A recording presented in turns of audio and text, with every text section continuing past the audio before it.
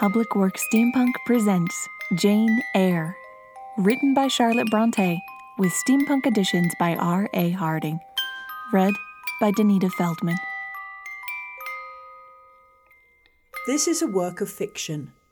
Names, characters, businesses, places, events, locales, and incidents are either the products of the author's imagination or used in a fictitious manner. Any resemblance to actual persons living or dead or actual events is purely coincidental. Copyright 2021 by R.A. Harding. All rights reserved. This book or any portion thereof may not be reproduced or used in any manner whatsoever without the express written permission of the publisher, except for the use of brief quotations in a book review. To request permissions, contact author at publicworkssteampunk@gmail.com. For Mom, who gifted me a love of reading and writing. Dear reader, I write this to you from a great height, a view of the world that Charlotte Bronte was unable to achieve, but dreamed about with her pen and paper. These first commercial flights to the moon in silken dirigibles have caused me to consider the world in which Charlotte wrote this novel. She did not know that many of these things would be possible, marvels such as automatons, floating manors, villages that could walk across the earth to find new places to work, and that each part of our earthly bodies are now interchangeable. I feel that she saw the beginnings of our Hindu-Christian religion, and understood that the gods in the heavens would join forces to save the souls and subsequent reincarnations of all those who are upon this earth.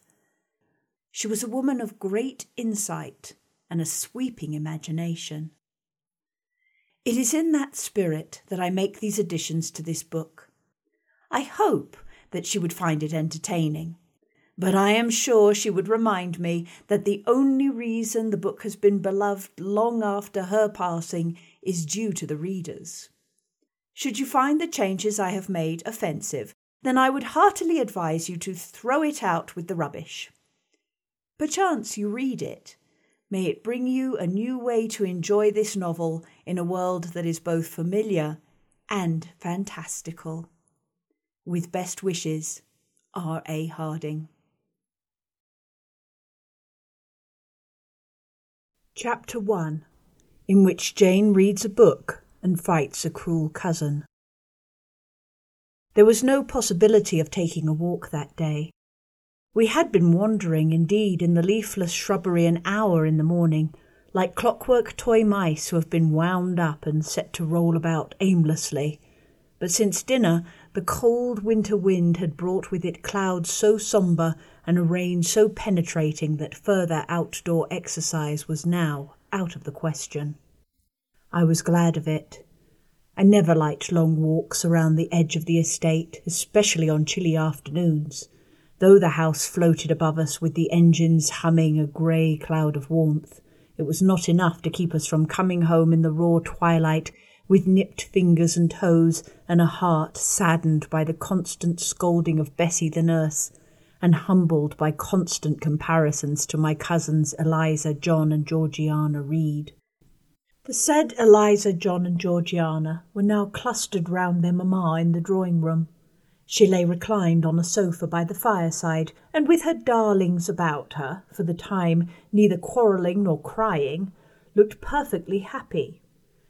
Me she had barred from joining the group, saying she regretted to keep me at a distance, but that until she heard from Bessie and could see that I was honestly endeavouring to acquire a more sociable and childlike disposition, a more attractive and sprightly manner, she really must exclude me from privileges intended only for contented, happy little children.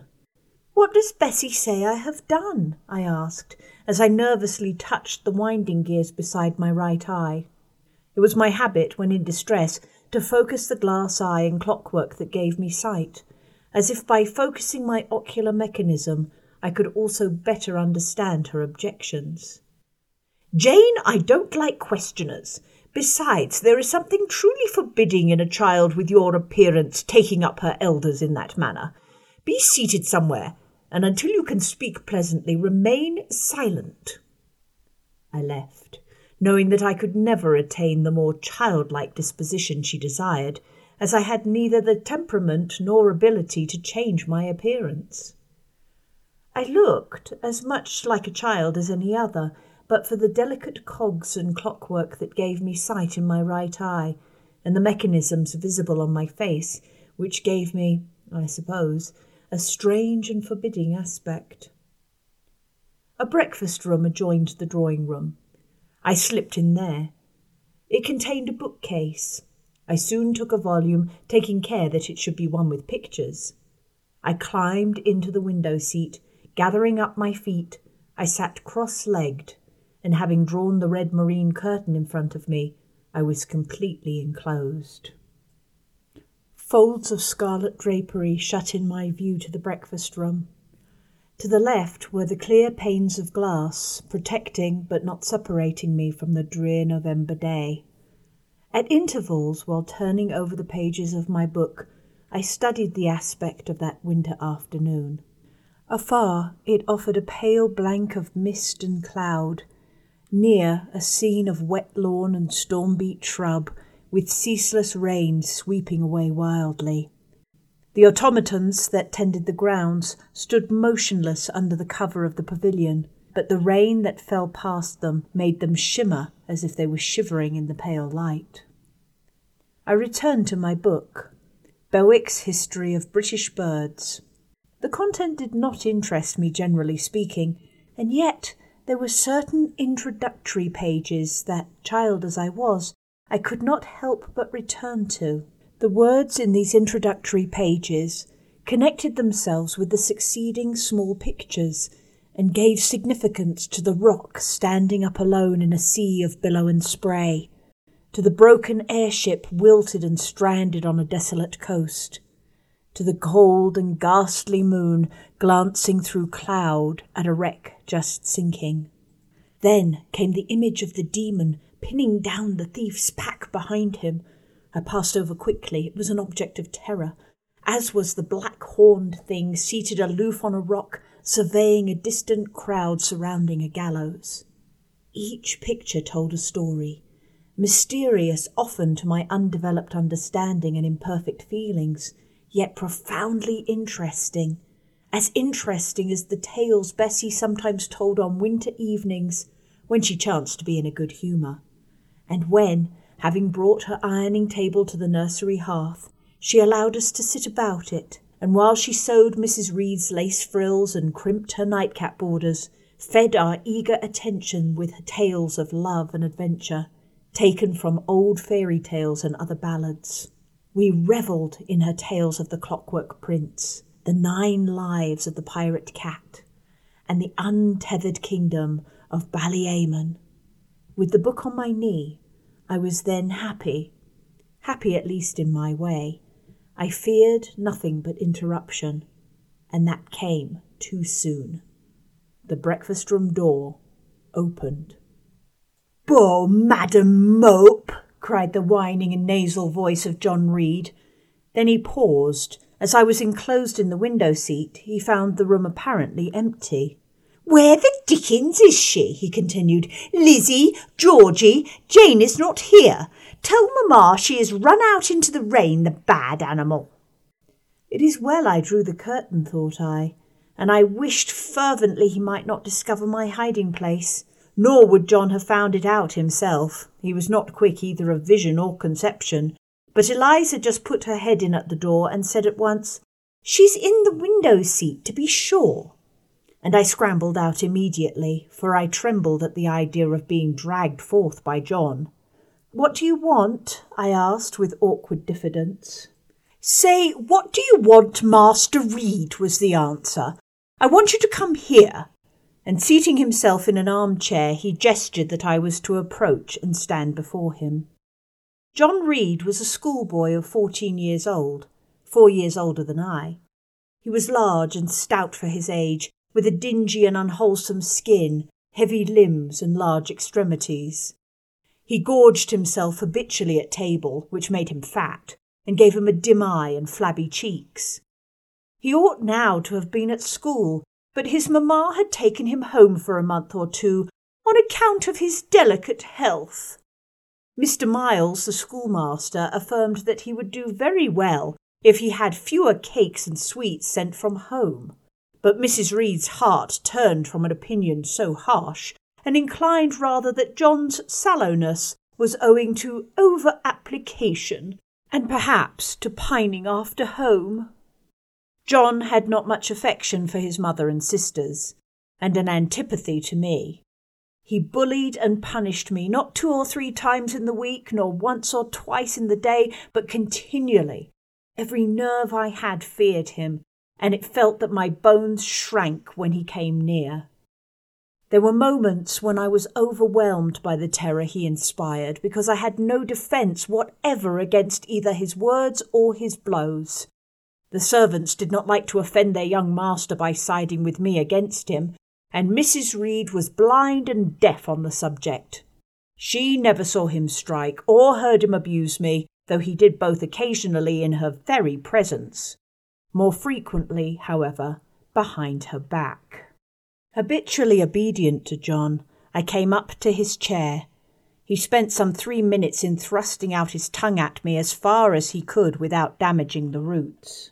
I knew he would soon strike, and while dreading the blow, I mused on the disgusting and ugly appearance of him who would presently deal it.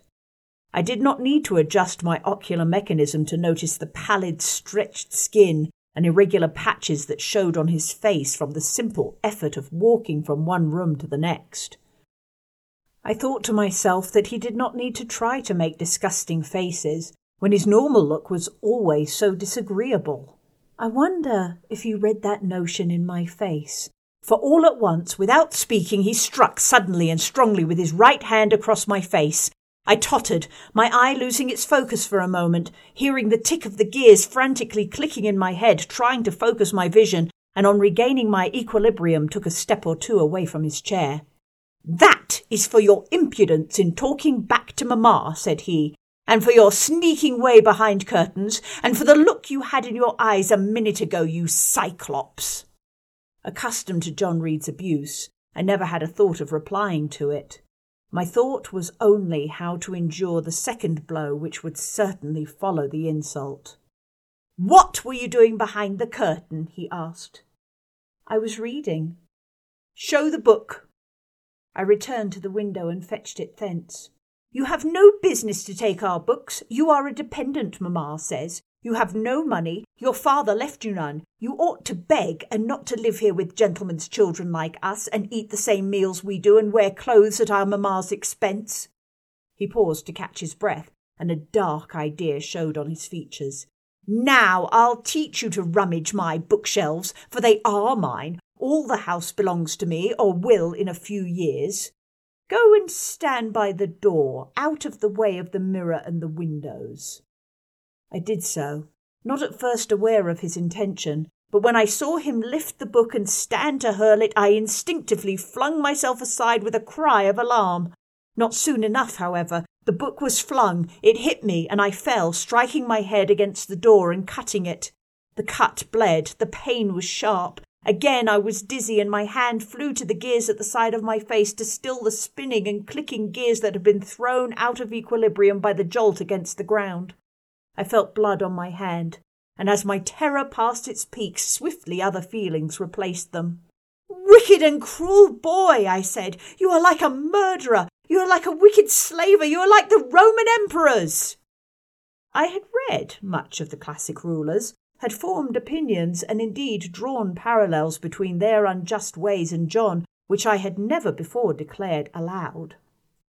What, he cried. "Did she say that to me? Did you hear her, Eliza and Georgiana? Won't I tell mamma? But first—" He ran headlong at me. I felt him grasp my hair and my shoulder, but I was in a desperate and angry state. I really saw in him a tyrant, a murderer. I felt a drop or 2 of blood from my head trickle down my neck. My eye was still spinning, and I was aware of my somewhat sharp suffering. These sensations for a moment overrode my habitual fear of him, and I met him with all anger in responding blows. I don't very well know what I did with my hands, but he called me rat, rat, and bellowed out in fearful surprise. He did not suffer at my hands long, for Eliza and Georgiana had run for Mrs. Reed, who had gone upstairs. She now came upon the scene, followed by Bessie and her maid Abbot. We were parted. I heard the words, "Dear, dear, what a fury to fly at Master John! Did you ever see anybody in such a picture of passion?" Then Mrs. Reed commanded, "Take her away to the Red Room and lock her in there." 4 hands were immediately laid upon me, and I was borne upstairs. Thank you for listening to this chapter of Public Works Steampunk Presents Jane Eyre. This book is copyright 2021 by R.A. Harding. If you enjoy this podcast, please leave a review. The music box intro and outro was recorded by Nicholas Drewski. If you would like to read the author's notes on the chapter or order the book, please go to publicworkssteampunk.com. And while you're there, join the mailing list to get a one-of-a-kind infographic about the book and more. Farewell for the present.